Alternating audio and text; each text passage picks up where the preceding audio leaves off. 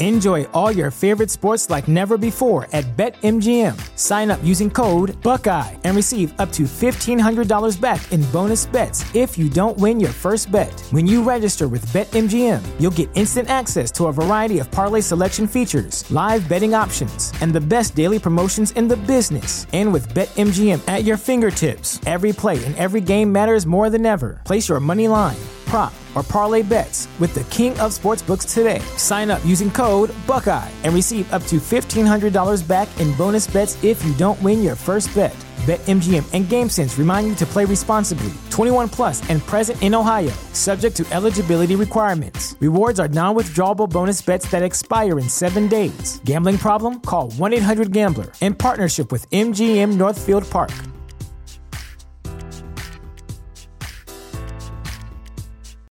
This is the story of the one. As a maintenance engineer, he hears things differently. To the untrained ear, everything on his shop floor might sound fine, but he can hear gears grinding or a belt slipping. So he steps in to fix the problem at hand before it gets out of hand. And he knows Grainger's got the right product he needs to get the job done, which is music to his ears. Call, click Grainger.com, or just stop by. Grainger, for the ones who get it done.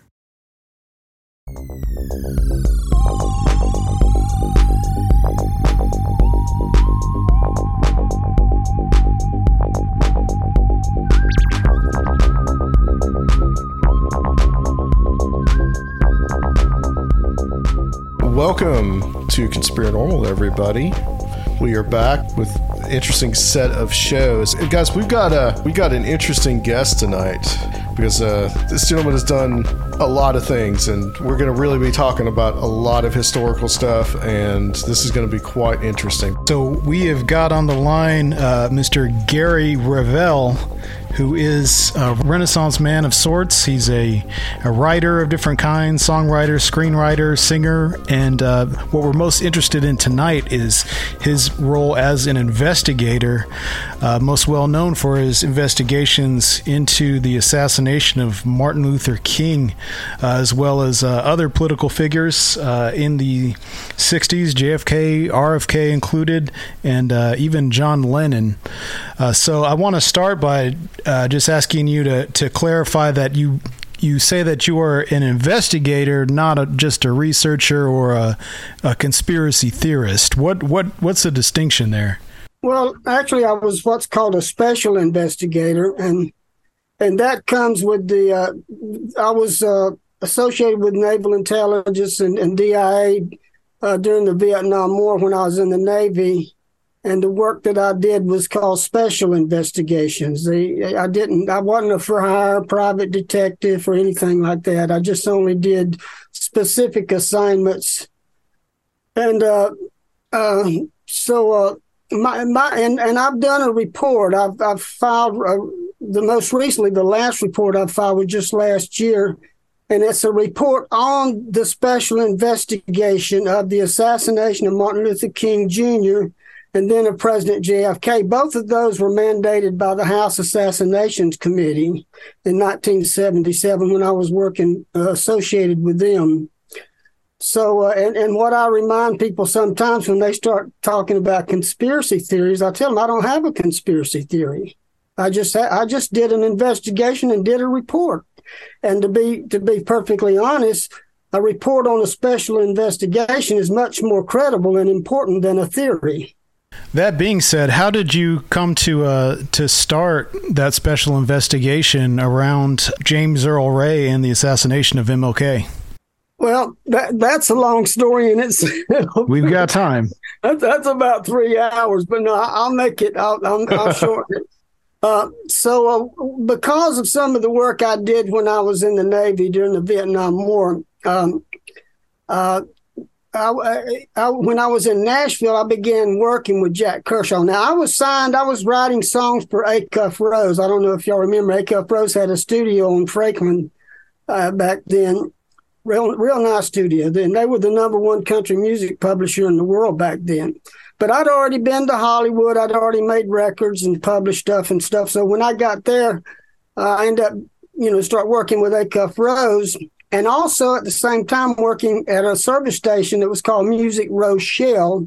which was owned by the Wilburn brothers, who were, of course, partners with Loretta Lynn. So she had that Surefire Music publishing company. Also, they wanted me to sign with them also, but I never did. I just stayed with A-Cup Rose.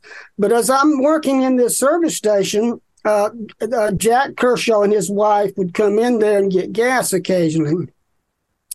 And after a few times and just speaking to him, one day he stopped and he asked me to come to dinner that night. He said, "We want you to bring your wife and your kids and come have dinner with us tonight." And I said, "Okay." So I went to dinner at that big former golf clubhouse, and we're in that huge room having dinner. It was really impressive. He had his art around. He had all this stuff, a big fireplace, going. It was quite an impressive situation to meet them in, and that was the beginning. And then he found out I'd done some investigations and did some work covertly a few times, and so he had me start helping him occasionally and do some investigations for him. That's how it started. Okay, and then what made him want to take on the representation of James Earl Ray? Did he have some doubts about the official story? Well, he had actually already met Ray a couple of times before the 77 thing, and he had already done some preliminary legal work for him even before then. But then once the Congress had that mandate to investigate the President John F. Kennedy's assassination and Martin Luther King's assassination, he saw it as an opportunity to push for a trial because James Earl Ray had never had a trial. All he had was a guilty plea hearing, and the day after, as soon as he got to prison, had a good night's sleep, he wrote the judge a letter, and he said, "I don't, I'm not pleading guilty. I want a trial. I want a full jury trial." So he pled guilty, then he was sentenced. So there was no trial. Yeah. And he didn't really even plead guilty. I've worked with some attorneys on doing an analysis of that guilty plea hearing, and he stands up in open court and says, "Well, I don't agree with the prosecutor," basically saying he's pleading guilty, but he don't agree with the charges. Now, every judge I've talked to about that situation, they've all told me the same thing. They said, "Well, he should have stopped the proceeding right then." I said, "Well, Mr. Ray, you cannot plead guilty and then say you don't agree you're pleading guilty to the charges that are against you."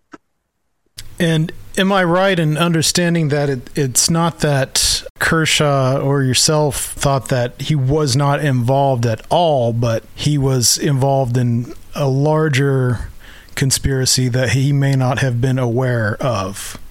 Well, even then, here's what happened. I was at work one day. We had a little office there off of Leland Place, and in our room we had an office, and he had a desk on one side and I had a desk on the other. So I was sitting there one day shortly after all this stuff was starting to develop, and he walked over to my desk and he showed me some documents he had, with James Earl Ray's name on it. Now, he had been retained by Ray to represent him during the House Assassinations Committee investigation. And he said, "I want you to put some of your experience, as working covertly to work with this case." He said, "I want you to investigate the Martin Luther King assassination." Now, when he did that, I wasn't like all ears. I didn't see that as a good thing. Right. So I said, "Oh, well, I'll let you know." And the marvelous thing about all of this was I really hadn't made up my mind, and I was going to church a lot during that time. And our church started holding what was called a rolling revival. We'd have revival service in one church one night, then go to another church the next night, all around the Nashville area, different churches on a different night, So one night I met a black church, and I'm worshiping. Now, I had met that pastor, but he didn't really know me, and nobody knew that I was considering investigating the King assassination. So I'm sitting after the service. He came back to me. I was sitting close to the back, And he said, Gary, he said, God wants me to tell you something. And I said, all right, what's he have to say? He said, well, he told me to tell you to quit playing around in the shallow water and get on out there where it's deep. Well, when he said that, I knew what he was talking about. He had no idea, and nobody else would have. Nobody in the world would have known what he was talking about except me. But that's when I just kind of, in my head, said, okay, God, I understand. I'll do it. So the next day I told Jack that I would do what he asked me to do. And then the first meeting with the House Select Committee on Assassinations, we had Richard Sprague there. He was the chief counsel before Blakey.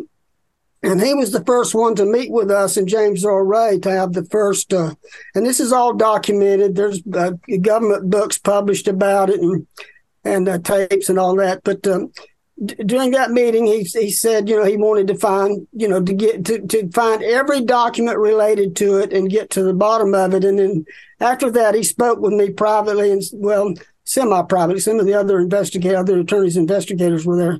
But he said, I want you to do this covertly, and I want you to associate with us, but you won't be working directly for the committee, because that way, otherwise, someone else will be telling you what you can and cannot do. He said, I want you to be able to do whatever you think you need to do.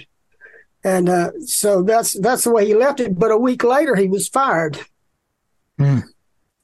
So did that ended your semi-official work for the committee itself, and you just resumed with Kershaw? Well, not in my mind. I continued to work for Kershaw, and Kershaw didn't know most of what I was doing on the covert side. But in my mind, I had been commissioned to do the work, and to this day, I've never been fired, never been decommissioned, and never been paid. Still kind of in limbo, huh? You're still technically investigating, I suppose. Yeah. So, I'm not actively investigating anything anymore. I'm 73 years old. I think you deserve some rest, yeah. Yeah. So then, I guess technically the investigation stopped. Well, no. I investigated that whole year, and this was 1977.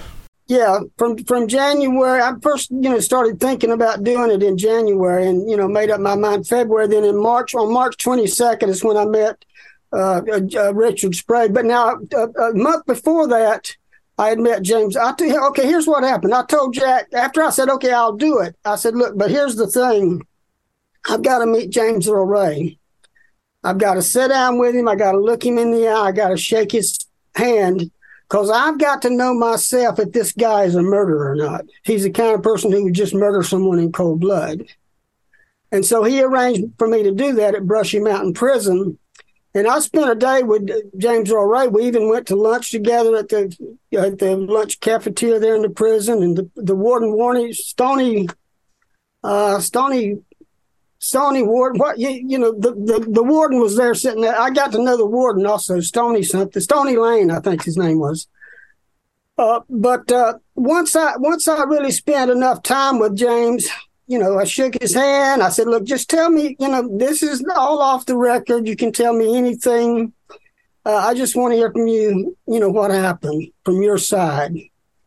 And once I heard his story that day, and I left that prison driving back to Nashville, I knew that there was a problem with that case. And I knew I had to find out more about what happened. So what did Ray say that happened that day? Well, that's a 2-hour conversation. Okay. All right. But basically, I would, I can just say that he said that the man that he was, Raul, there was a man named Raul who became his monitor. Right. It happened up in Canada, where he met E. Howard Hunt, and he met Lucien Sardi. At the time, Lucien Sardi was running the Canadian mob. He was the mob boss, the godfather of the Canadian side of the Italian mafia. And James met them at the Neptune bar there and they told him, he said, I want to know. Yeah, he said, I'm escaped from prison. Of course, they helped him escape too. That's another story. But he said, and I want to get out of the country. I want to go to another country and live, and get documents, get government, papers that will allow me to go. And they said, no problem. We can get you that, but we've got a few things we want you to do for us in the meantime. So that's when he became, they would give him money, and then they would assign, he ran drugs. He became a mafia soldier, basically. And then later on, he met Carlos Marcello, and he got the Emirate to, he got brought into as a family member through Carlos Marcello later on. And that's the New Orleans crime family known as. Mm-hmm. Right. Yeah. For many years, Carlos ran the southern tier of the United States of America. I mean, few people know that, but I have a lot of inside information on why and how I know that. Marcello comes up in the JFK assassination too. Oh yeah. The FBI had taped his phones and all kind of stuff. Yeah.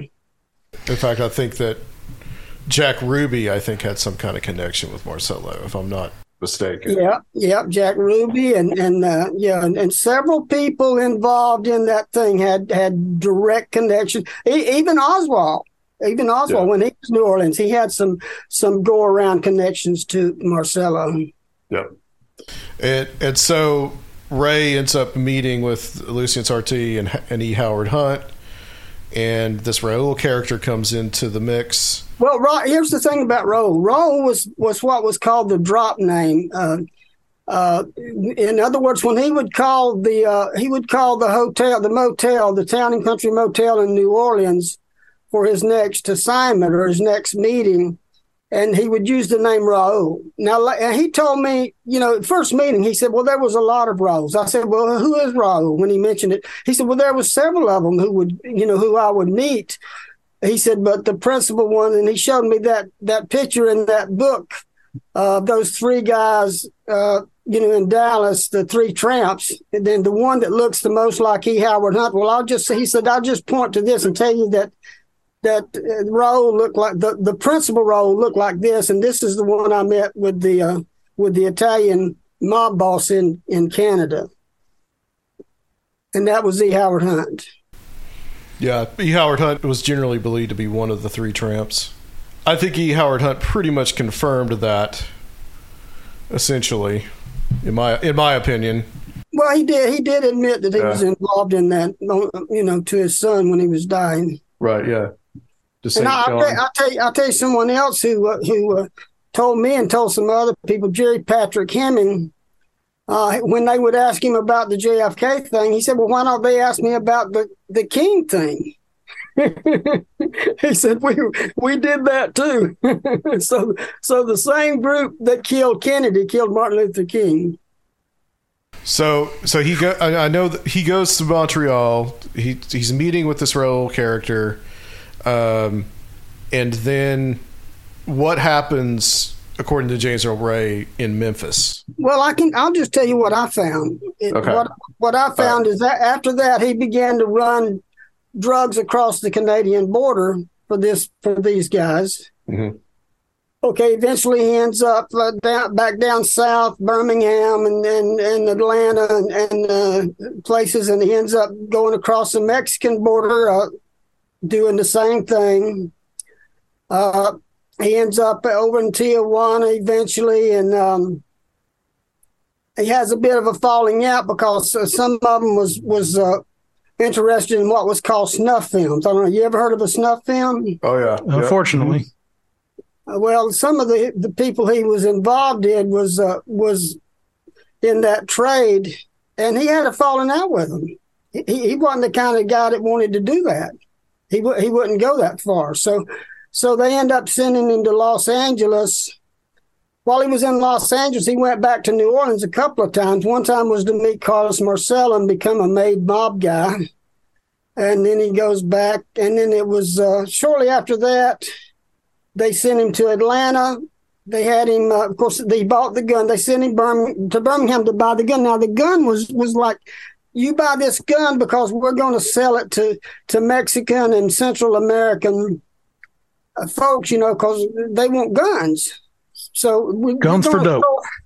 Yeah, well, you're going to show them this gun, 30-06. That's not a combat weapon, so I don't know why he fell for that. But they had told him, you're going to show them this gun. They're going to buy thousands of them from us. Yeah, but 30-06 is to fight a war, right? But okay, look, James Earl Ray was not a bright guy, okay? So he fell for that stuff. And then he ends up buying the gun. He ends up in Memphis. And the day he was in Memphis, he met at there's two Jim's Bar and Grill. There's two Jim's Bars, okay? There's one closer downtown. He met with all the guys at that first Jim's Bar with E. Howard Hunting, the whole bunch of them. The whole bunch, there was 4 or 5 of them involved. And then they said, you're going to go to this other Jim's Bar and Grill and rent a room. So that's where he got his assignment. You notice how, I'm not giving any methods or sources away by telling you this because it's just well known. But when you're dealing with the mafia and with intelligence, a lot of times they have more than one plan. They have more than one thing happening to throw people off. And the need to know compartmentalization kind of thing going on. Right. So the two Jim's Bars is a perfect fit for that kind of thing, see? Interesting. So what happens next? He has the weapon now. He's meeting with them. Yeah, he went to Brewer's rooming house like they told him. The other Jim's Bar and Grill was right there. He rented the room. He put all of his stuff in the room. And then they began to send him out to do things. They sent him out to buy some binoculars. They sent him here and there, and so he told me, he said, I really got worried about this whole setup because it started not making too much sense to me. And he said the last time they sent him out, they sent him out to fill up the car with gas, so it would be full of gas when they left there. They wanted to make sure it was full of gas, when they left. So he went to the service station to get gas, and he said while he was there, y'all was also, going to get a tire fixed because the spare tire wasn't in the best of shape. Get it, blow it up and make sure it was going to be fine. So while he's there, there's a payphone nearby. And he said, he said, I was just really getting nervous about the whole thing. So I went to the payphone and I called Carlos. He called the Town and Country Motel.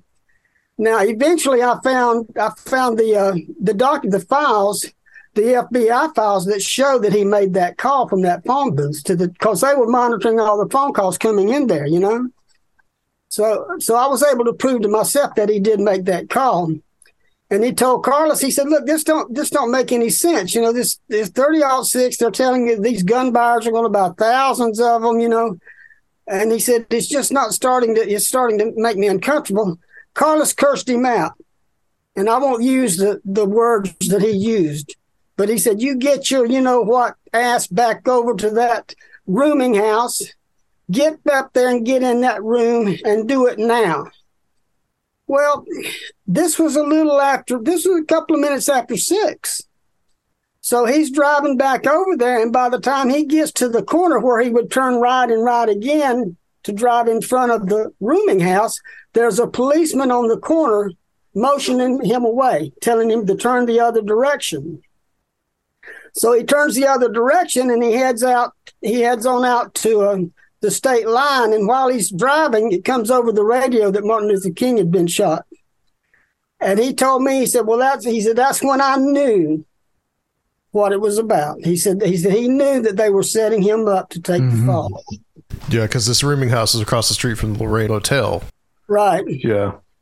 Wow. So in your investigation, did you get any kind of idea of who might have been behind it and for what reasons, of anything that you can share, of course? What I found and what I believe is, and I had a lot of files.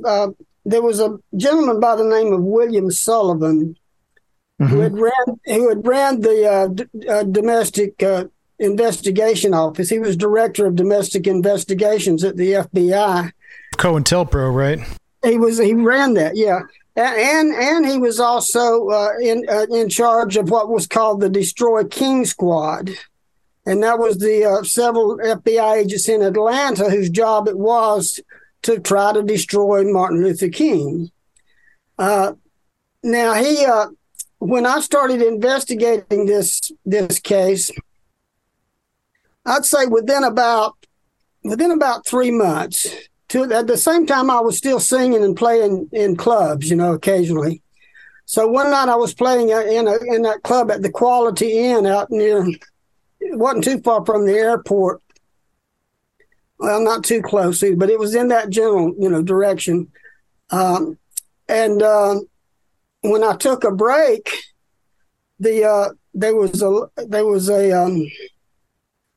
lady at the bar, and she said, "Well, first off, she said there's going to be someone here." And I forget now. She had on a yellow. It's going to have a yellow hat or something. She gave me a specific identification of this person that was coming, and she said, and she's going to talk to you and wants you to meet someone. And I said okay. So then the next break, sure enough, there was this lady there that fitted that description. So I went over to her. I said, "Okay, what's up?" She said, "Go to this room." She gave me the key to the room, and it had the number on it. She said, "Somebody wants to meet you." So I went to the room and went in, and it turned out that it was William Sullivan, but he had a beard. See, he used disguises, and he knew how to do all that. Of course, I did too. That's some of the things I did also. But he was sitting in the dark area of the room with a hat on, a beard on, and I think that if I remember correctly, he didn't even have a suit and tie on at that point. But we got to talking, and ultimately he gave me documents. He gave me files that he had taken, that he had kept when he left the FBI. Now, do you know about how he left the FBI? He had a falling out with Hoover, right? Well, yeah, he told me. He said I couldn't do this anymore. He said after King was killed and the way that the things were going, he said I went into J. Edgar's office and said, "Look, I can't do this anymore." He said, "I don't mind staying if you want me to run this operation, but it's either me or you. One of us is going to have to go." So he left the office the next day. When he got to work, his door was locked. So J. Edgar had made the decision it was going to be him. Right. He wasn't even allowed him to get back in his office and get anything. They sent him some of his personal belongings, but anyway, so he goes up to Sugar Hill, New Hampshire. I believe that's the name of the town he was living in. And he told me, he said, "Now he told me, he said, you've heard that knowing too much will get you killed, right?" And I said, "Yeah." I said, "I know that. I know that from my own personal experience and work that I've done myself for the government." He said, "Well," he said, "what I'm telling you is, but knowing more than enough will give you insurance." He said, "So these files I'm giving you," he said, "you'll notice that some of them are blacked out. And then the copies of those same files without the blackouts you have. So you can tell by what's blacked out what they're trying to hide." So I was fortunate enough to have files that probably nobody in the world's ever seen besides me and a few people. And most anybody else who's seen them is dead by now. So I may be one of the only living people that has seen some of this stuff, but from that stuff I learned more about the case than even meeting Marcello or even the meetings that I had. Wow, and then he meets an unfortunate and some would say suspect fate too, William Sullivan, right? Exactly, yeah. And he told me, he said, don't make any of this public. He said, don't even talk to Jack Kershaw or the House Assassinations Committee about any of this until I go public. He said, I'm gonna be interviewed by the House Assassinations Committee, and when I do, I'm gonna lay it on the table and it's all gonna go public. He said, then you can start talking to anybody you want to about what you're doing. Well, a week before he was to testify, he was shot and killed there in his near his home. And I believe it's Sugar Hill, New Hampshire. I mean, a lot of this stuff, I'm talking off the top of my head. I don't have any notes, nothing like that. So some of this stuff may be a little, but anyway, so the week before he was to testify, he went for a walk one morning, and he was shot and killed by a young man in his early 20s who said that he thought he was a deer. Yeah, it was Sugar Hill, New Hampshire. I'm just looking it up here. Yeah, that's where he. So this young man turned out to be like the son of a local sheriff, and he got fined $250 for killing William Sullivan, one of the most famous FBI agents in history, because he thought he was a deer. Yeah. That's interesting. The one person who would, besides Hoover himself, know the most about COINTELPRO and exactly, and all these assassinations. Exactly. This is November 8th, 1977 is when he's killed. The committee for assassinations is going on at that time. That's right. Yeah. And they were his prime. They were his prime witness. I mean, he was the guy that was going to unload it. Wow. And what may be also interesting to you, my brother had been killed in late August, late August or early September of that year too, just a couple of months before Sullivan was killed. Yeah, I wanted to mention that some tragedy really close to you happened around you during this time you were investigating. Right. So Kershaw loses the representation of Ray, right? They have a falling out. What happened? Now this is going back to at least maybe 4 or 5 months. We had arranged for Playboy magazine to do an interview of James Earl Ray. Mm-hmm. So we were in the process of doing that, and then talking to Playboy, and then they said, "Well, how about if we do a lie detector test?" And so we talked to James about him doing a lie detector test, and he said, "Well, I don't have, he said, I don't have no problem with it because I don't have nothing to lie about." And we arranged for a lie detector test. The lie detector guy, he was kind of iffy to me from the beginning. He seemed like he had a separate agenda than just finding out the truth. So he went up and he did some tests on Ray, and he came down all excited. He said, "Okay, I'm getting some." He said, "Don't worry, don't worry. I'm not gonna mess things up. I'm protecting James Earl Ray." He said, "But I'm getting down to the need, and I need your permission to take another hour." So I want, me and Jack wasn't going to just give him permission without talking to James. So I went up to where James was waiting in that room, all hooked up, and I asked him, I said, "Can you, stand another hour of this?" And he said, "Yeah." He said, "I can do it." So the guy did another hour, and eventually what he concluded that was James was lying about stuff. And of course, back then, I mean, it's a better art. It's more scientific today than it was then. But even today, courts don't allow lie detector tests because they know there's too much that can go wrong because they're all subjective. Right. They're all subjective. That's true. Mm-hmm. So that was really the beginning of James and Jack's friendship, because Jack felt like that he had did wrong by letting that guy do the lie detector test. And then of course, Jack had been paid some money by someone related to the situation, and James was a little bit uncomfortable about that. But we had already brought Mark Lane. We were going to transition to Mark Lane anyway. We brought Mark Lane. Yeah, we brought Mark Lane in early in 77. We started talking to him and bringing him in. He came with a French group, did a French TV broadcast. We set that up for him, and to meet James and talk about him being involved. And I met with him 2 or 3 times in Nashville. We had some meetings with people together, and his young lady friend who was also a lawyer. But eventually we were going to turn it over to Mark anyway. And so with things happening with James being a little unhappy, basically, Mark Lane took over from Jack later that year, I believe, or early the next year. I want to ask you this, Gary. Like I told you before we started recording, I actually did meet Jack Kershaw. And what I was told about him was that he had defended James Earl Ray and that he had to quit because he received death threats. Was that true, or was that just a... That was part of it. That was, okay. and like Jack said a couple of times, but Jack was very low key.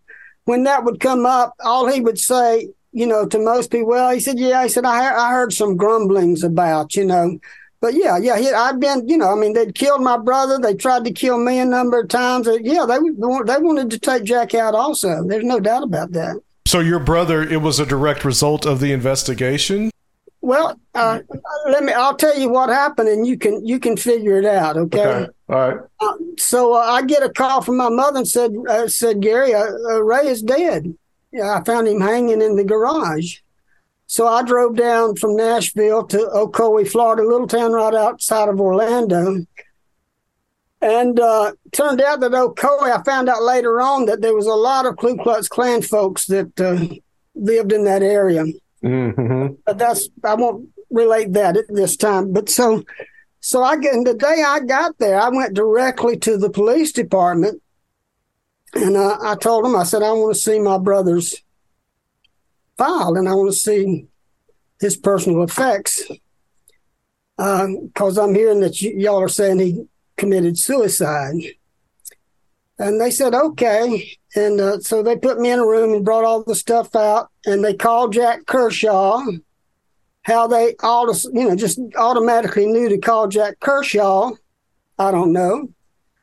But they called Jack and said, your guy's here, looking at some of this stuff. And Jack said, well, don't worry. He don't know nothing. He just works with me, but he don't, wanting to make them comfortable with me being there, Mm-hmm. So I looked at this stuff, and I, saw the pictures of my brother with the ligature thing around his neck, the mark, how it cuts into the neck and causes that imprint, and then they showed me some lyrics to a song. Now, I was a songwriter. My brother was a songwriter. So, I know songs when people are writing songs. They said, this is his suicide note. So that's why we knew he committed suicide. I said, that's not a suicide note. That's a song. He's working on a song. And he had been on the phone with his girlfriend. She said she came over to the house later on, and we were giving her some of the albums that Ray had. She came over and she told me that she was on the phone with him when he just, she heard like a fighting, a sound like a fighting and a gurgling sound. And she said she never talked to him after that. And that was the day he was killed. Okay. After I left the office, I called the Orlando Sentinel newspaper, and I talked to a reporter, and I asked him if he would come out to my house and just go and canvass the neighborhood and talk to the neighbors and see if they had heard or seen anything. So they said, okay. They sent a reporter out, and we began canvassing the neighborhood.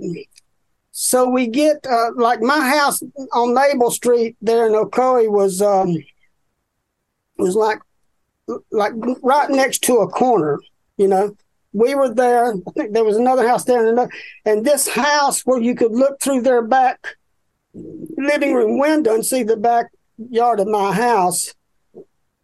That was where eventually I got to. And me and this reporter, we knocked on the door. The lady came to the door, and I told her what we were doing. And she said, well, come in a minute. I want you to talk to someone. So we went in, and she brought this girl out who was no more than maybe 12 years old, 12, maybe 13 years old. And we were sitting on a sofa that we could look straight out her windows into my backyard. The little girl came and sat to the left of us in a single seat. And we told her why we were there. And the girl looked, afraid at first. She looked scared. And then her mother said, yeah, it's all right, honey. Go ahead and tell him what you saw. She said, well, I was sitting right there where you're sitting, and I saw two men carry Ray out the back door of the house, and he was limp. His body was limp. Oh, jeez. Wow. And they carried him into the garage there was a side door to the garage right there, angled from my Florida room back door right there. And so they went straight into the side door of the garage. And when my mother got home, the front door was open and the back door was open. She had just went to the store. She'd only been gone like an hour. And she said the front door was open. She doesn't understand why. She went and she started calling Ray. And there was no answer. She went and looked in his bedroom, and things were knocked around. And then she went and the back door was open. So she went out, and as she stepped into the frame of the back door, she could see directly through the side door of the garage, and in the frame of the side door was her son hanging by the neck, dead. So that was a psychological setup right there. Right. Well, I'm sorry about that, Gary. He was 19. He was 19 years old.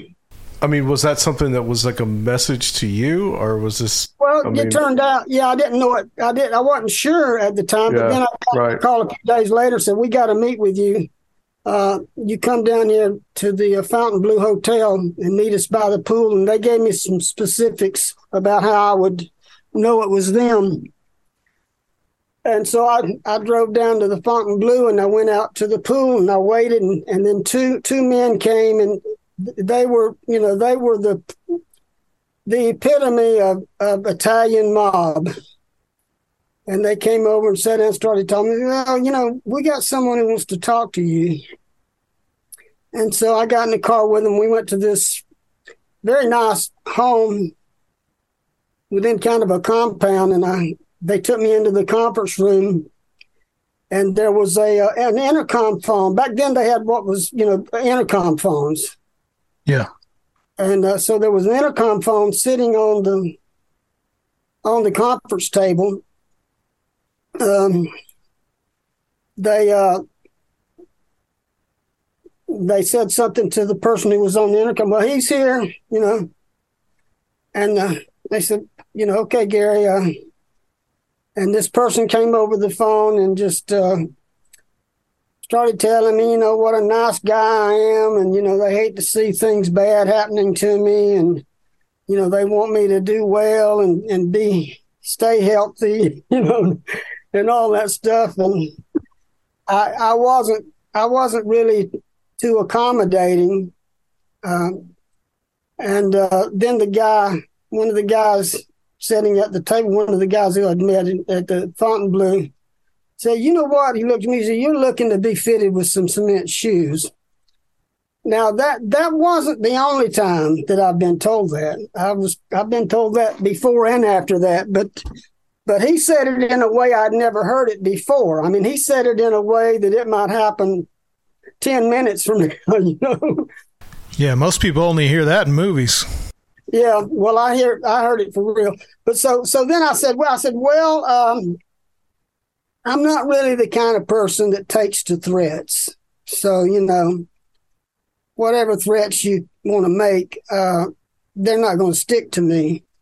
Then the guy on the phone comes back and says, well, look, Gary, you don't want to have your wife and your children end up like your brother did. You don't want what happened to your brother to happen to your wife and children. So, that's when it kind of hit a chord with me. That's when I started considering the whole thing. And of course I said, well, of course not. And I'm not going to let it happen, Of course, you can't. You don't have any choice if they decide that's what they're going to do, But so after that, they took me back. I got my car and went back to Ocoee. I went to my brother's funeral. I went back to Nashville. Now, typically usually I had those records the assassination records that William Sullivan had given me. Usually I had them in a briefcase in my car because I didn't want to leave them anywhere. And I had them underneath the thing. I had a thing, you'd raise up for the tire, and I had them underneath there where the tire was, not just out where someone would notice the briefcase. But when we got back to Nashville, I went to my apartment. I had a really nice apartment there at the Glastonbury House Apartments. I don't know if you've ever heard of them or seen them. They're out near the airport. They have those round rooms on the corners. Mm-hmm. They're probably still there. You can probably find them. That's where I live, the Glastonbury Apartments. And I was in one of the bigger ones, and I went, and the door was open. There was a big hole right in front of my front door, like about 2 foot deep.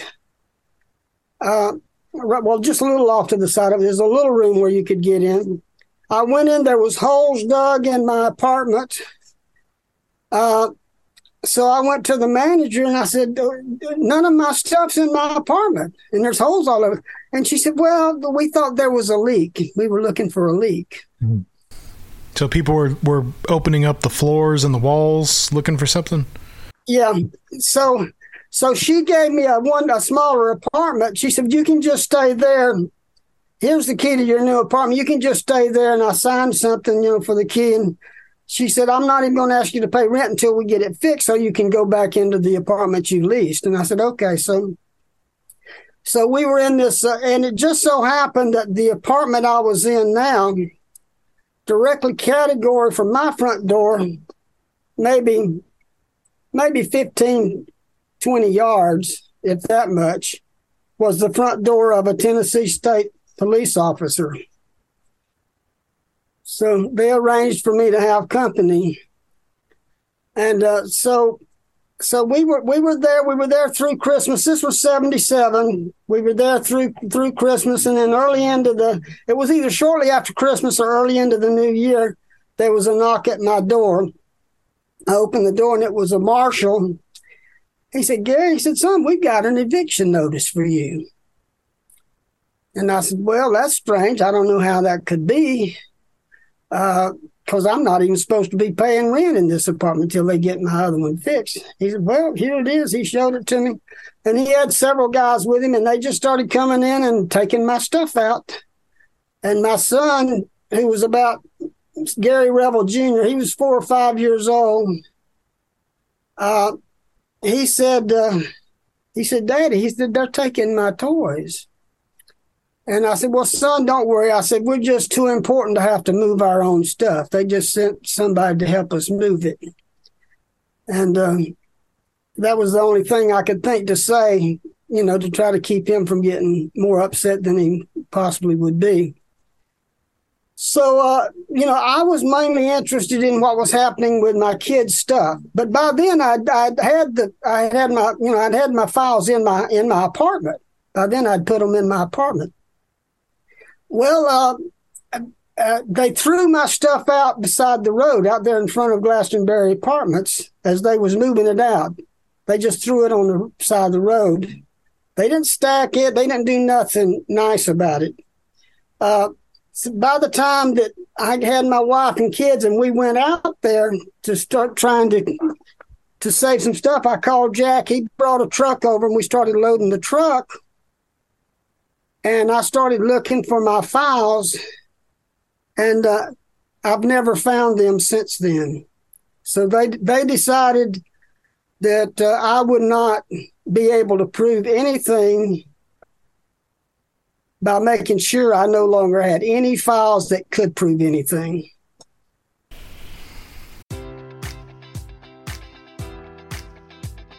Enjoy all your favorite sports like never before at BetMGM. Sign up using code Buckeye and receive up to $1,500 back in bonus bets if you don't win your first bet. When you register with BetMGM, you'll get instant access to a variety of parlay selection features, live betting options, and the best daily promotions in the business. And with BetMGM at your fingertips, every play and every game matters more than ever. Place your money line, prop, or parlay bets with the king of sportsbooks today. Sign up using code Buckeye and receive up to $1,500 back in bonus bets if you don't win your first bet. BetMGM and GameSense remind you to play responsibly. 21 plus and present in Ohio, subject to eligibility requirements. Rewards are non-withdrawable bonus bets that expire in 7 days. Gambling problem? Call 1-800-GAMBLER. In partnership with MGM Northfield Park.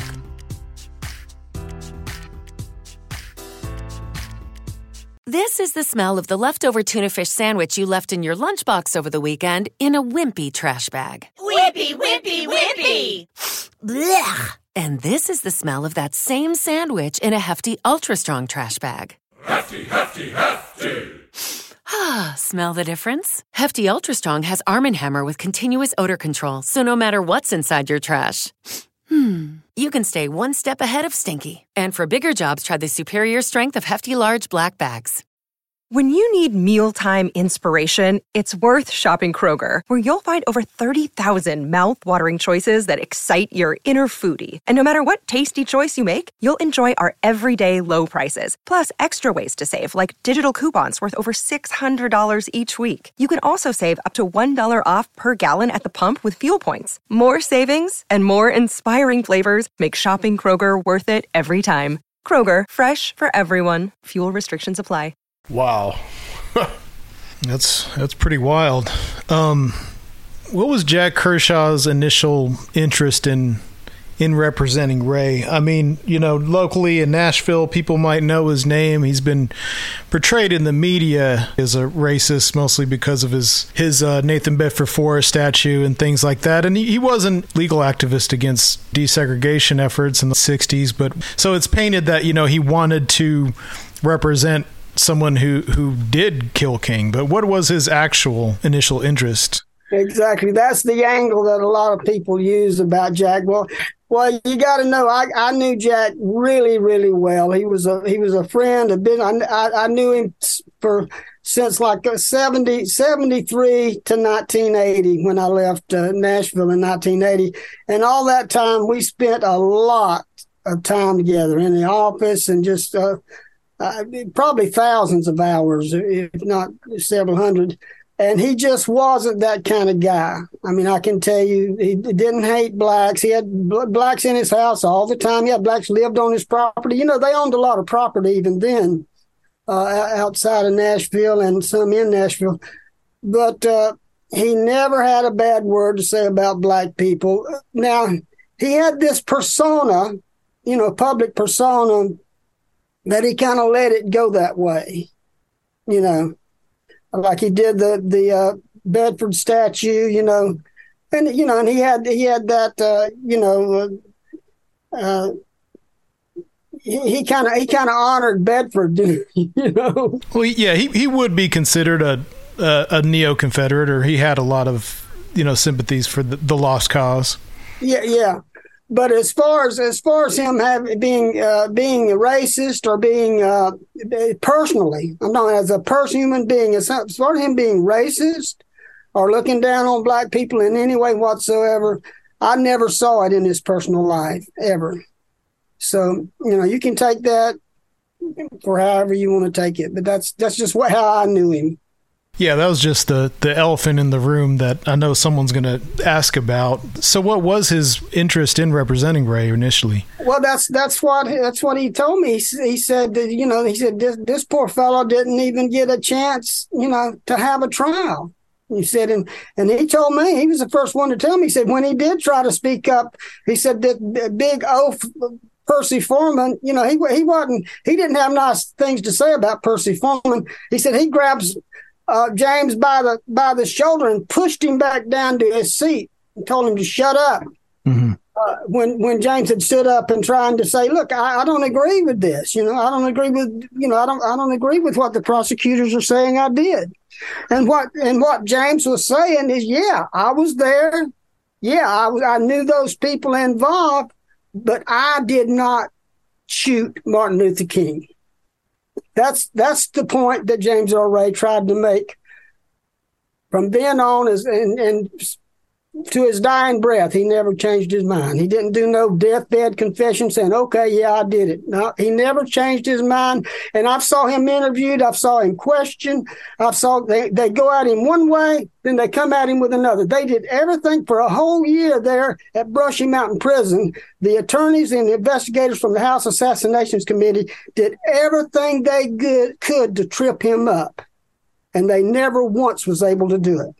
And we have to mention, too, that while Kershaw was representing him, he had another escape attempt, right? Or he actually did escape. Yeah, he escaped while we were, as a matter of fact, thank God. Thank God I had a hernia. I had a hernia operation, and thank God I was in the hospital when he escaped. Because if I hadn't have been in the hospital, I'd been out in those woods trying to find him, and I might have got killed. I mean, who knows? You know? Yeah, because there's some bad dudes who escaped with him, from what I understand. Yeah, that's right.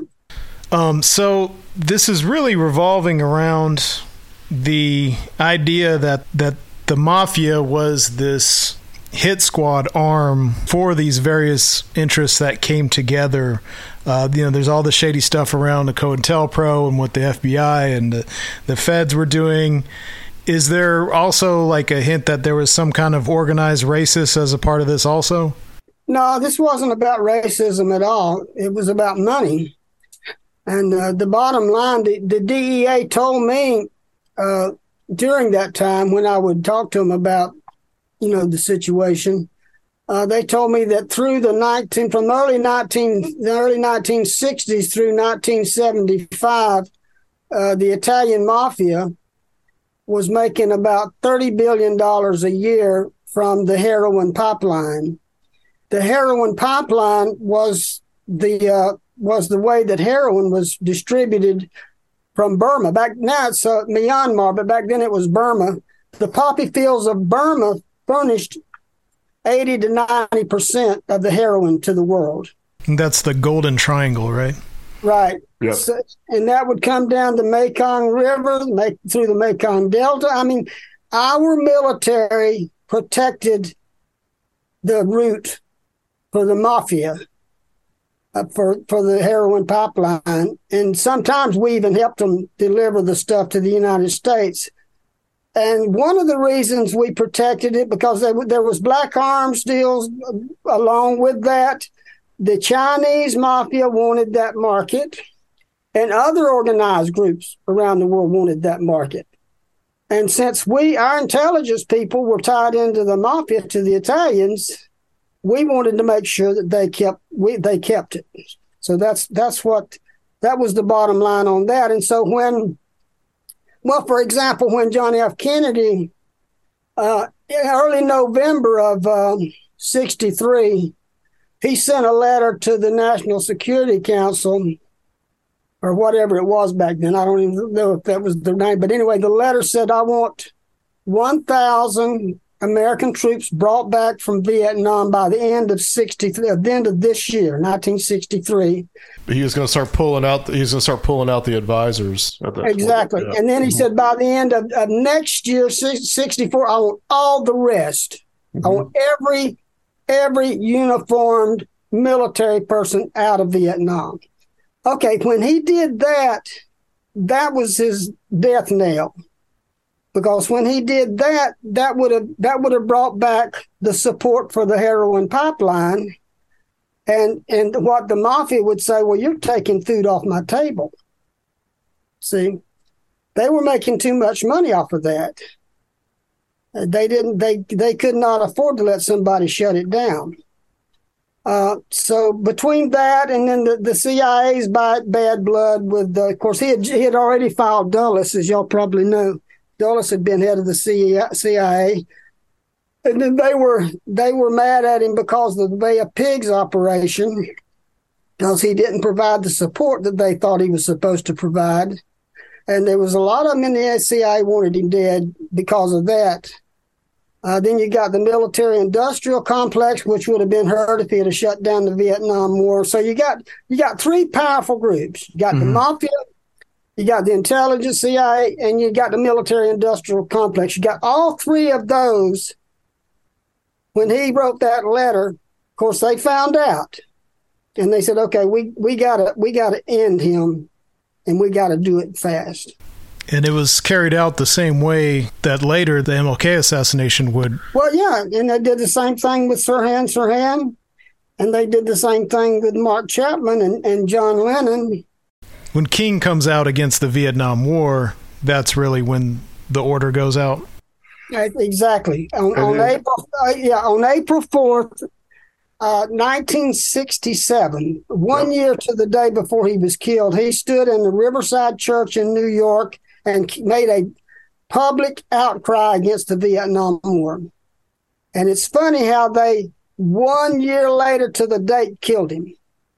Now, y'all may not think much about that, but that's a psychological thing. It's symbolism. Mm-hmm. Yeah. This guy came out against us, and we killed him 1 year later to the day, and there's nothing anybody can do about it. A lot say that King was killed because the worry was, since he was the leader of black people in America. Well, the Black Messiah, yeah. Yeah, you had so many African American soldiers in Vietnam that if the worry was that if he gave the word, they would stop fighting, or they wouldn't want to go over there, Right. So there was a lot of concern in certain circles that could actually happen. Yeah, that was part of it. They definitely didn't want him to do a full boycott of the war, and the fact that he had spoken out against it, it was going. He was a Nobel Peace Prize winner by that time too. Yeah. He was a powerful force. Well, I'm just asking could some of the racist groups have been involved with this though, because they had a common. It was kind of a common enemy, right? It's that was the. Well, yeah, okay. But let me explain something. That people often show me documents and stuff about how the KKK and stuff like that. During that time, the KKK had FBI informants. Mm-hmm. Yeah. So if the KKK had even planned this and done it, they couldn't have done it without the FBI's help. So that's why I tell them, you can say that if you want to, but it doesn't matter. The FBI was the ace in the hole all the time anyway. The FBI could have stopped them. If the KKK had tried to do this on their own, the FBI would have stopped them anyway. And we know for absolute certainty that the COINTELPRO was on to King, that, J. Edgar Hoover had bugged King's bedroom, had recordings of King having affairs with women, and would actually listen to them. And So we know that without a shadow of a doubt. That's all document. Yeah, that's all history. The letter that they wrote trying to get him to kill himself. That's all history. That's all verifiable, documented history. Right. And then his brother, A.D. King, he died about a year. He was found dead in his swimming pool about a year after MLK was killed. I think one point to make, too, about King's family is they didn't believe the official story. And in fact, I think King's son met with James Earl Ray before James Earl Ray died. Yeah, Dexter went and met with him and heard him tell his story. And he came out saying, "This man did not kill my daddy." I know that. He said, I know he didn't. Do we have an idea of who pulled the trigger? The fellow that pulled the trigger was 99% likely to have been Lucien Sardi, the very same person who shot and killed John F. Kennedy. Yeah, I was about to ask you about that because that name sounded really familiar. He's the one with the expertise and everything. He's the kind of guy you would hire to do something like that. He had the international cred, street cred, and he'd killed a lot of people, and you could trust him to pull it off. Wow. So the possibility that the same person assassinated both of these leaders. Well, there's no doubt in my mind that it was Lucian Sardi. And it was from the backyard there. It wasn't from that rooming house bathroom either. E. Howard Hunt was in the bathroom, and he was identified by Charlie Stevens. And the FBI said that he identified James Earl Ray. And I later met Charles Stout. He was a CBS reporter from Los Angeles, and he was in Memphis. And he told me, he said, I went and interviewed Charlie Stevens, and I even have a tape on it, and it's public. There's an audio tape of him talking to Charles Stevens, and he asked him, he showed him a picture of James Earl Ray. He said, is this the person you identified for the FBI as the person who left the bathroom after the shot was fired? And Charlie Stevens is on tape saying, no, that is not the person. Wow. So they didn't even have evidence to prove James Earl Ray did it. See, that's the thing. And then the gun was thrown in the front. And I've talked to a lot of criminals about this. And sometimes I would go about it. I said, if you do a major crime, would you take your gun and your personal belongings and just throw it down on the street as you was leaving? And they'll say, hell no, no way. So James Earl Ray was supposed to have shot and killed King, and then took his stuff and just threw it on the street and took off. The whole case is so ridiculous against James Earl Ray that after a while, if you don't see the fallacies in them trying to blame this on James Earl Ray, you just don't have eyes to see. Just like Oswald left the Mannlicher Carcano just sitting there, right? Yeah. Just for just like with a few shells surrounding it. Yeah. And then he flew down to the second floor lunchroom, within seconds. Yeah, right. And didn't take the steps, didn't take the stairs, didn't take the elevator. He just appeared from the sixth floor to the lunchroom. Of which no one sees him going down the stairs. We could talk about that all day. Yeah.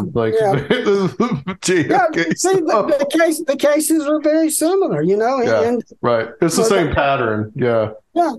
Yeah, they set someone up to take the fall. That's just how you do it. What makes you think that Sarti did it though with MLK? A lot of it had to do with the files that I had that I can't prove. So that's why that's why I just say I report what I found. I don't try to put the pieces together, to call someone. And also, let me say this: I understand why millions of people believe that Oswald did it. Millions of people believe they've been fed this propaganda. They've been told over and over again, the assassin of JFK Oswald, the assassin of Martin Luther King. And it's in our history books that way. They have been uploaded this garbage for so many years that most people, they just accept it. So I don't have any problem with people that don't understand what I'm talking about. I know it's probably a lot. You don't have to go into too much detail, but what were the main pieces of evidence that you and Kershaw were trying to use to throw some doubt into whether Ray pulled the trigger? Well, I've kind of touched on several of those things. The fact that let me give you this really, really important, crucial detail. While we were running the case, we had them do another test of the rifle, because the rifle had not been proven to be the murder weapon, even when we started.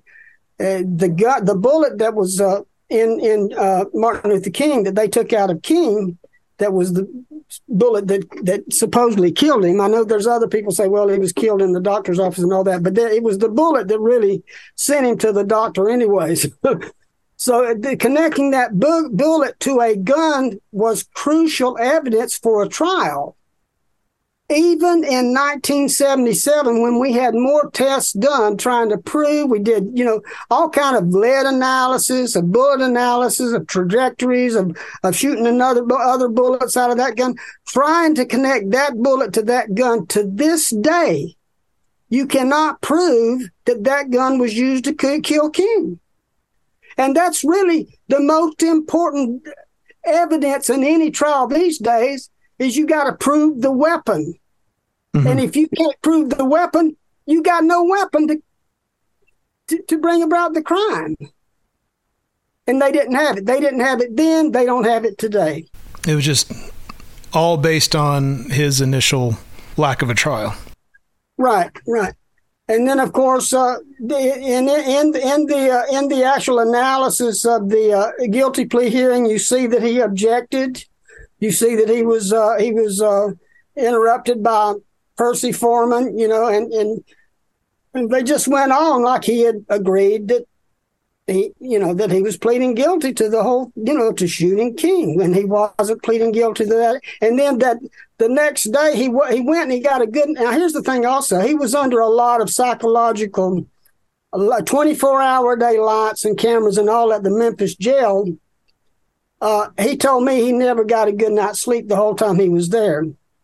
And he said, I got to prison. He said, I got the first time I had a good night's sleep. And he says he thinks they must have been drugging him, because the first night he woke up the next day, his mind was clearer than it had been for months.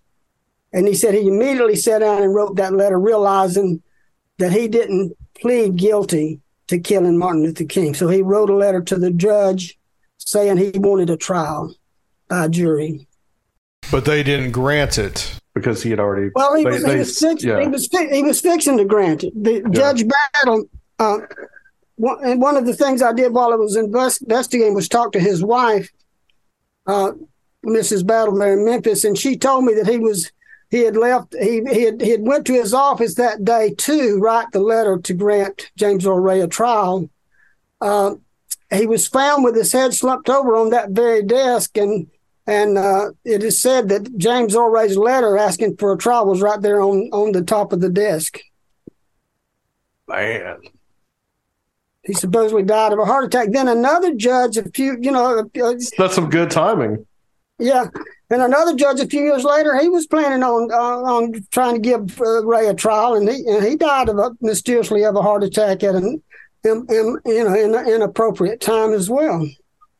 Yeah, I think that there was a couple in the House Select Committee on Assassinations. I think there was at least one mysterious death. But this was about JFK.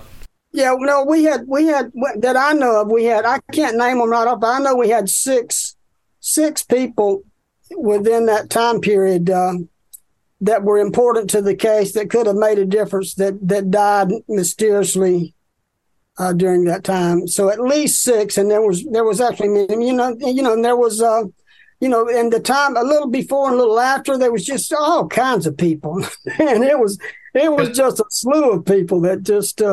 All in 1977, 78 in that time period? Well, yeah. and earlier in this, after the JFK thing, there was people, and there was like FBI agents that were reassigned who started getting wise. There was, and like that Bolden, that black Secret Service guy, he was railroaded.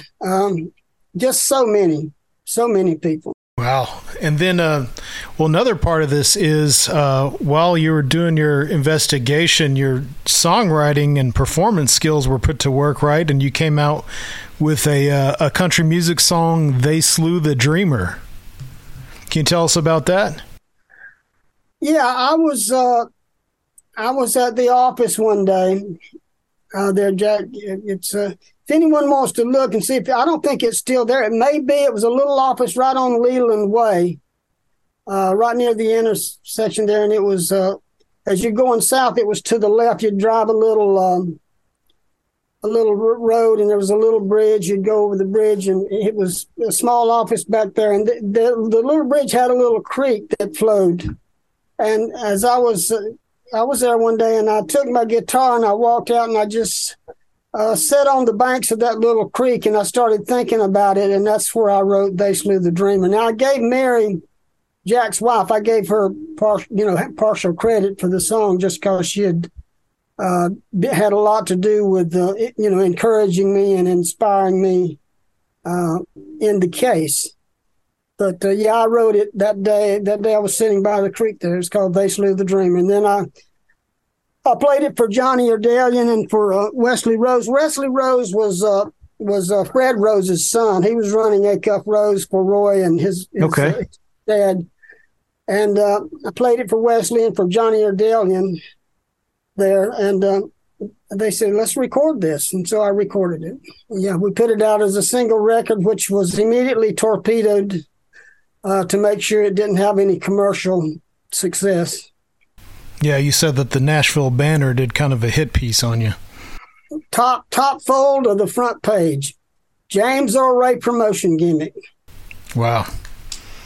And you even mentioned Raul in the lyrics, right? That's right, yeah. You've re-released this in a digital format where people can find it, right? So if anyone wants to hear it, they can go check it out.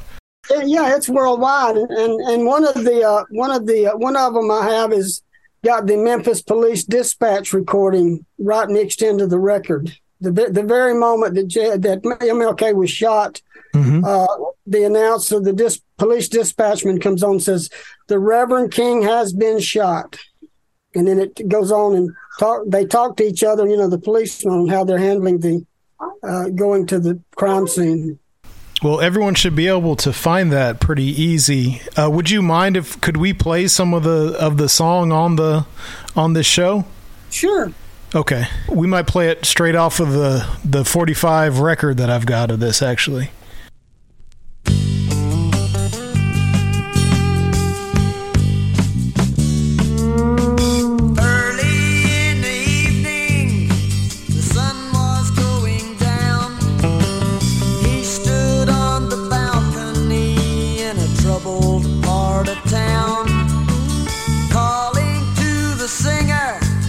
Said, sing my favorite song. Take my hand, precious Lord, lead me home. They slew the dreamer, let a dreamer take the fall. They turned the courtroom into a costume ball. They slew the dreamer, made another sing their song.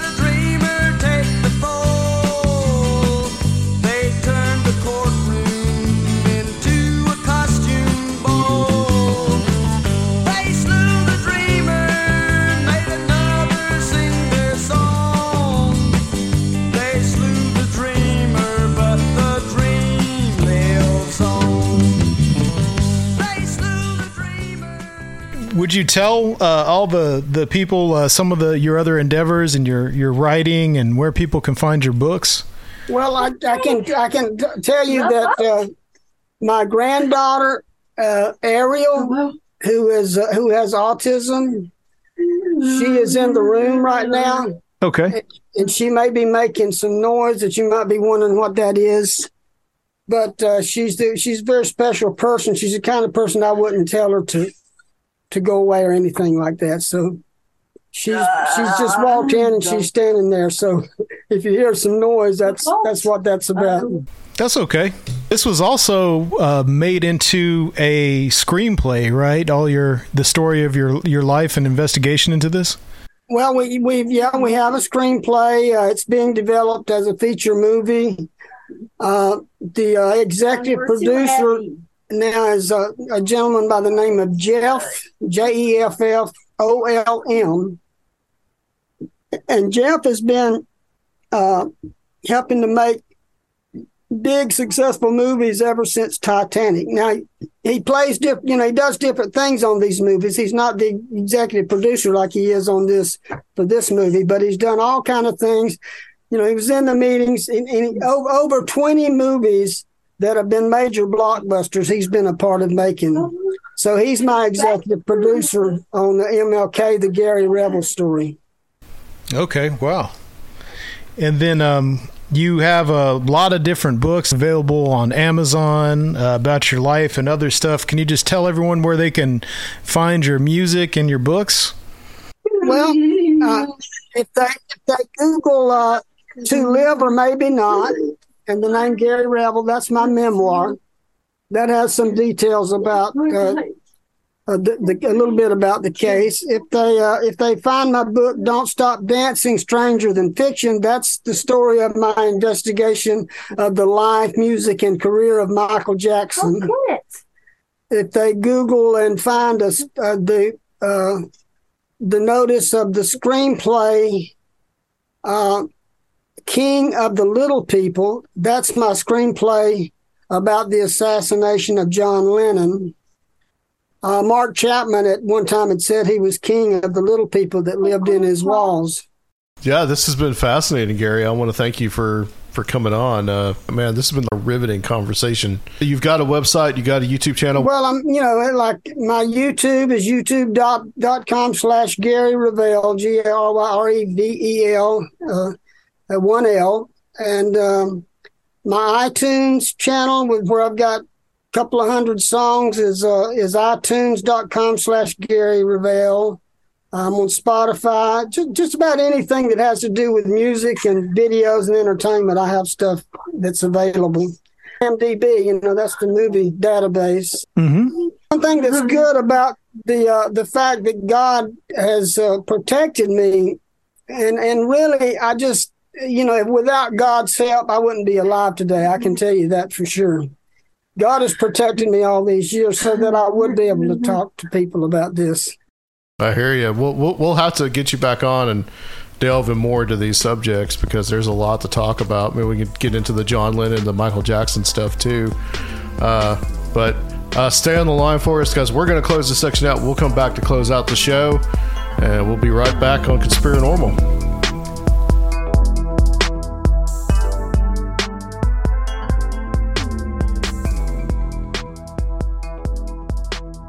That was something. Yeah, that was something else. I'm going to tell you right now that's probably one of the most riveting guests that we've had on. Yeah.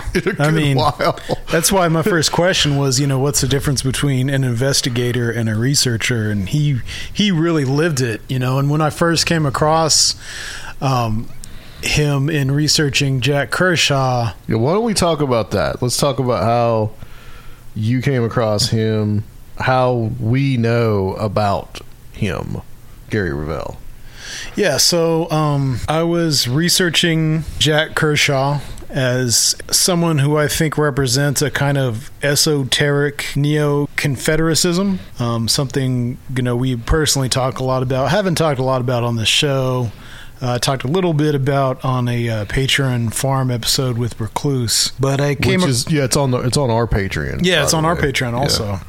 Yeah. So I came across Gary's name and found his website that has a lot of details of his assignment as a special investigator by Jack Kershaw. I was just kind of blown away by the stories, and it's like almost like a movie. So I really did want to get him on. I think he represents a time period of investigator and journalists who were really more hands-on and I guess kind of gonzo style, boots on the ground, had to really get out there and speak to people, and that's something I think is really missing from today's community for sure. Can I explain Jack Kershaw a little bit? Yeah, absolutely. Can I talk about this? Yeah. So, okay, we'll start here. For the longest time, as you come into Nashville on I-65 North, if you're coming that direction, which is if you're driving, which is from Alabama, 65 North, as you kind of enter into Metro Nashville, which is Davidson County, it's the same thing. As you enter in, there was, for the longest time, it's not there anymore, there was this silly looking statue of Nathan Bedford Forrest. And this got national attention for over a decade. I remember, and I remember just laughing at this thing of how silly it looked, and it looked silly. If you can Google Nathan Bedford Forrest statue, Nashville, you might get the bust at the Capitol, which they removed, but okay. So do you have to explain who Nathan Bedford Forrest is now? Well, he was a Civil War general, Confederate Civil War general. Anyway, hopefully you guys are up on that. For the longest time, this thing was there, and I always wondered about it. I tried to actually go up to it, but I couldn't one time because it was took a whole group out there of friends, and we went out there and tried to but you had to get across the railroad tracks, and it was just because it was owned by, it was private land next to a railroad. Okay. Owned by Bill Doris, my former landlord. Right, yeah, so there's all kinds of connections here. So I was married at the time. This was 2007. My ex-wife had a friend that lived close to where Jack Kershaw lived, and this guy that her husband said, we need to go check on Jack. Okay. And I was like, this is some old guy. And I said, well, who's Jack? And he explained to me, well, he's the guy that built the statue on I-65. And I'm like, oh, really? Right. So I'm like, cool. Well, I get to talk to this guy. Yeah. And so we go over there, and Jack was asleep. And turns out my ex-wife's aunt actually cleaned his house too. But then we were over there again, and we went over there again. Now this time Jack was awake, and I got to talk to him. And Nathan Bedford Forrest was his hero. Okay. Right. In which, to just clarify, Adam Sane is not a neo-Confederate. Yes. We have definitely been desensitized to believers in the Lost Cause growing up in Tennessee. Yes. So it's not shocking to us. No, it wasn't something that was unusual in the least bit. Especially when you grow up, grandparents' generation or our grandparents' generation or whatever. But so went over there. I got to talk to him. He had this painting, a small painting that he had done of the Battle of Nashville, which was towards the end of the Civil War. Depicted Nathan Bedford Forrest. He had not very kind things to say about the General John Hood, and he said something to me about this was the battle that decided the war, that said whether we would be a republic or an empire. So I remember him saying that. And he was very old. He was in his 90s. He went to we then went into his studio, and I mentioned these things were made out of these statues he made out of sheet metal. Right. Okay, and I mentioned that the Nathan Bedford Forrest statue was really silly. Looked really silly. Well, he had this enormous statue of the burning of Joan of Arc at the stake, and this thing was amazing. Okay, and that's what I remember. Mm-hmm. I told Sir Fiel about this a while back, and he started looking into Jack Kershaw. Kershaw died in 2010. I think this was 2007 when I met him. But I was also told at the time that he had been the lawyer for James Earl Ray, which was also fascinating. But I only got to talk to him for just a few minutes, and that was it. But Sir Fiel's done a lot more research into Kershaw. Yeah, he was the last kind of connection to the Fugitive Poets. It was a literary group out of Vanderbilt that was very inspirational in the new criticism, methods of literary criticism. They're very popular. Members of the Fugitives developed a not organized political movement, but a movement known as Southern Agrarianism, who made a manifesto called "I'll Take My Stand," right. And it's kind of an update of the Lost Cause against the forces of industrialization and modernism and liberalism. And it really takes the Lost Cause and puts it in league with other historical reactionary forces against the New Deal later in particular. And one of these fugitives who later became one of the most outspoken Southern agrarians was Donald Davidson, who these people, a lot of them were like students and professors at Vanderbilt. Right. And Donald Davidson did establish a relationship with Jack Kershaw during the initial desegregation efforts, which Jack Kershaw was a judicial activist against in the surrounding areas of Middle Tennessee, Oak Ridge, and some surrounding towns in Nashville. So these guys, they were pro-segregationists. Yes. Let's just put that in. We'll just say it as it is. They were pretty rabidly pro-segregationists. And I'm sure, Jack would have said that, he was just a kind of a libertarian of sorts or pro-states' rights, and thought it was encroaching federal government that was trying to force social relations on people. So... yeah, I'm sure he would not identify as a racist, though that would definitely be interpreted as that now. The statue, we should just say what happened to it. Now, this was a big controversial thing.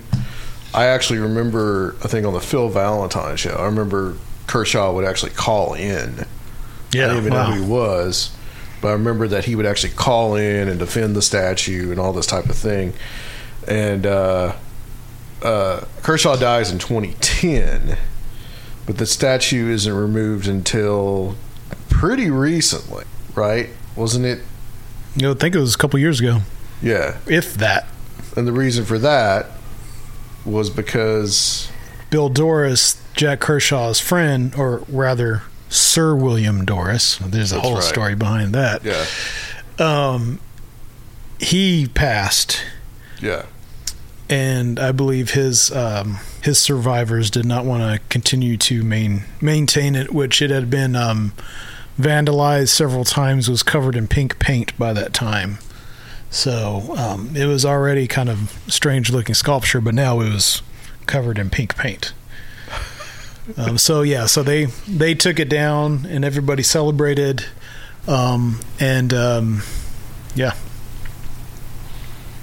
Yeah, so that's the story of the Nathan Bedford Forrest statue. If you're from Nashville from a particular time, you remember this.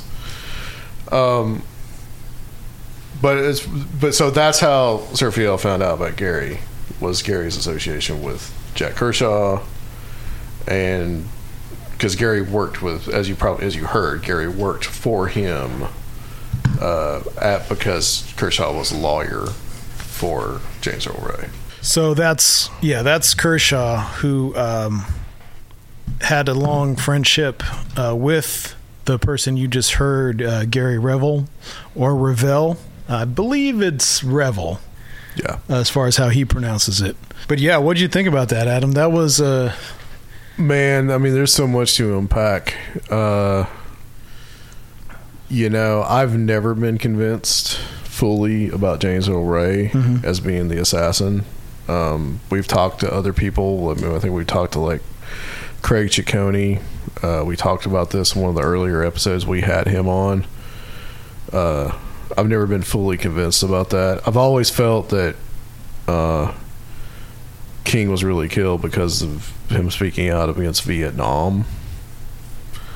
I never really thought of the whole like mafia connection when it came to Martin Luther King. I always felt that it was more like some racist group that did it, right? But which is the common assumption. It's interesting that he throws that in there, and I mean he talked to people, so I mean it's a possibility. But it's not too far fetched when you think about how the mob and some of our intelligence agencies have collaborated in the past, and there might be they might have the same reasons to kill someone. So, which to him was really about the maintaining the Golden Triangle heroin supply. Right. Yeah. The Lucien Sarti thing is interesting. He says that Sarti was this he was a Corsican assassin, basically, and he killed, saying that he killed Martin Luther King, and then he also killed JFK, which that kind of, I don't know how exactly I feel about that, but kind of interesting that there's that connection to Lucien Sarti. If you guys ever watch a documentary that I've seen quite a lot called The Men Who Killed Kennedy, you can find the whole thing, all 7 hours of this thing on YouTube. It's something that like came out in like the late 80s and I think into like the mid 90s, I think is when it stopped.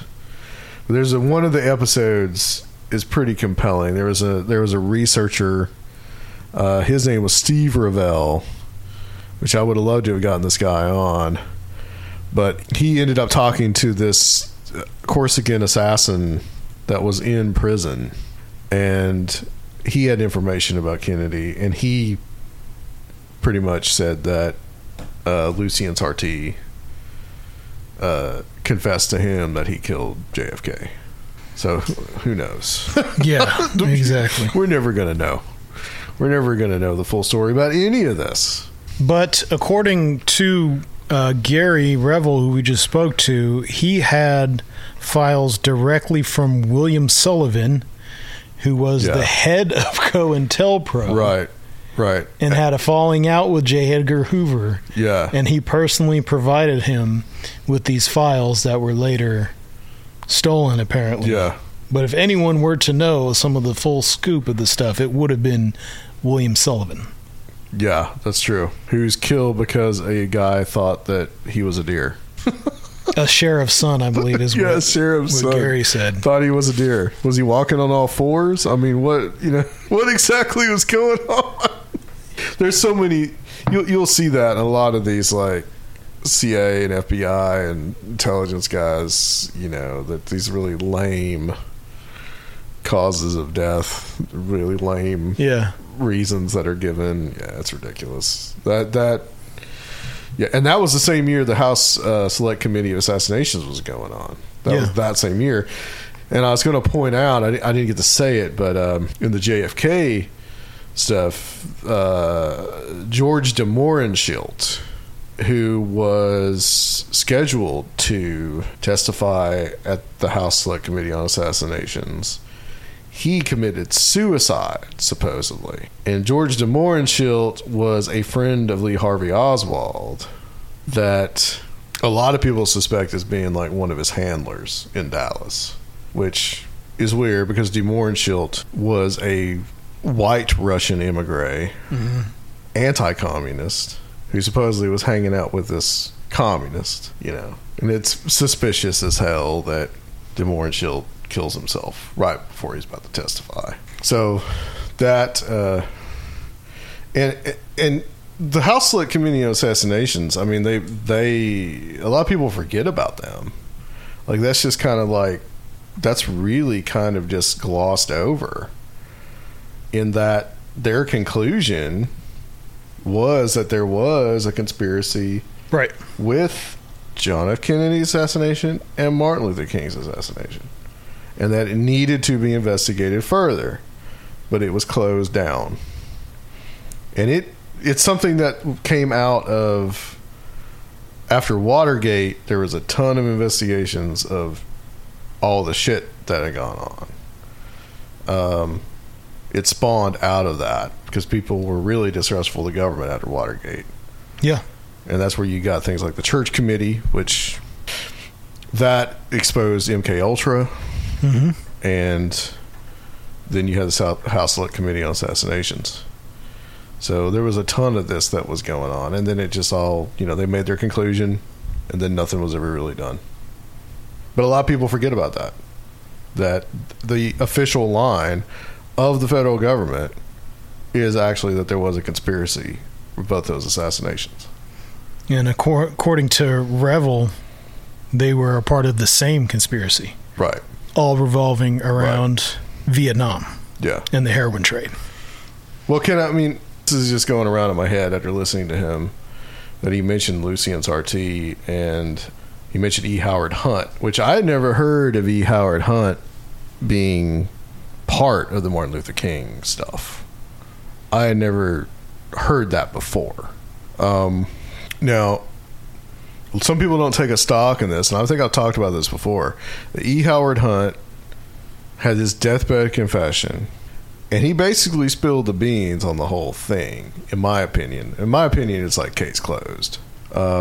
He said that it was a team that was assembled, that was basically hired by elements in the government to get rid of JFK, or in the military-industrial complex. I don't want to say government. This guy was hired to assemble a team. His name was Cord Meyer. He was a CIA guy, and he and A. Howard Hunt had worked together before. The interesting thing about Cord Meyer is that his wife had an affair with JFK. So it's like the oldest thing in the book, that you got the jealous husband, and like that's the perfect guy. If you want to get JFK killed, this guy's got a motive. He wants to get it done too, right? I think what happened is that these people they never disbanded after JFK. They probably became like this kill squad for hire. That basically they were like, okay, they took people from different places, took them from the CIA, maybe took them from FBI, took them from the mafia, took them from the Cubans, took them from wherever, and they all got together, and whatever they were told, whatever they were hired to do, they got it done. And other people in the other people that were in the bureaucracy, that had the power to cover certain things up, or had a vested interest because because they were glad somebody did it, somebody killed this person, they helped cover it up too. So that's kind of what I think happened. Yeah, there's this confluence of all these interests who wanted these people dead. Right. In which Gary kind of equates the FBI to being the same people as a lot of the organized racism in the KKK in particular, because the KKK had so many federal informants that it's kind of hard to determine who's running who at that point. But there definitely had to be some elements of organized racism in this as well, if not just to help provide cover or whatever it was. Yeah. So this was a really good one, guys. I hope you guys enjoyed this and our little exposition on it. It had especially a Nashville flavor, of course, and that's there's a lot of the strange stuff that involves Nashville, and Gary lived here for a long time, and as a country music guy, so that brings all this together. All right, guys. Thanks for listening. As usual, we have our Patreon. If you guys want to support us, throw us some money our way. We got a lot of stuff you guys can listen to. Trying to get a little better about putting stuff up lately, but there are a couple of things that we've done this year. And you guys can also go back and listen to Seraphiel expound a little bit more on this and on Jesse James too, with what he did with Recluse. That's on there too. If you guys want to hear that. So as low as $5 a month, $1 if you want to just support us, and you get to listen to shows from pre-2021. A lot of stuff on there. Seraphiel can tell you where you can find that. You can find that at patreon.com/conspiranormal, where you can join the International Association of Conspiranormalists, the Mystic Crew of Conspiranormal. I think we're done with the Mardi Gras festivities for this year of the Mystic Crew. All but only the high initiates of that order know about that. And then you can also, if you really want to help us out, you can join the Ancient Circle of Strange Realities. Yeah, stay tuned for an announcement. We're going to be kicking off our monthly meetups with presentations next month in March. This may be coming out right at the beginning of March, but so stay tuned for that, and also stay tuned for any announcements about what we're going to do for Strange Realities Conference. All right, guys, thanks a lot, and we'll talk to you soon on Conspiranormal.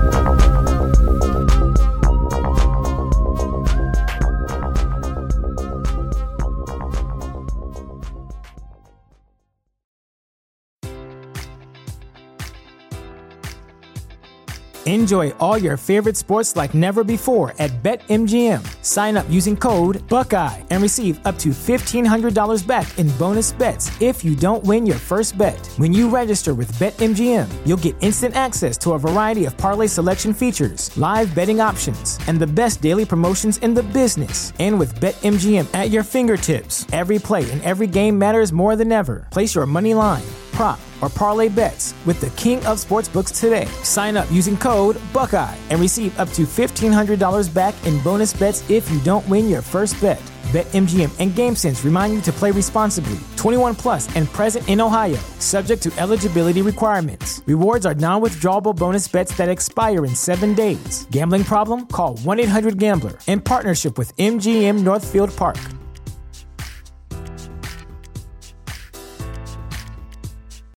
This is the story of the one.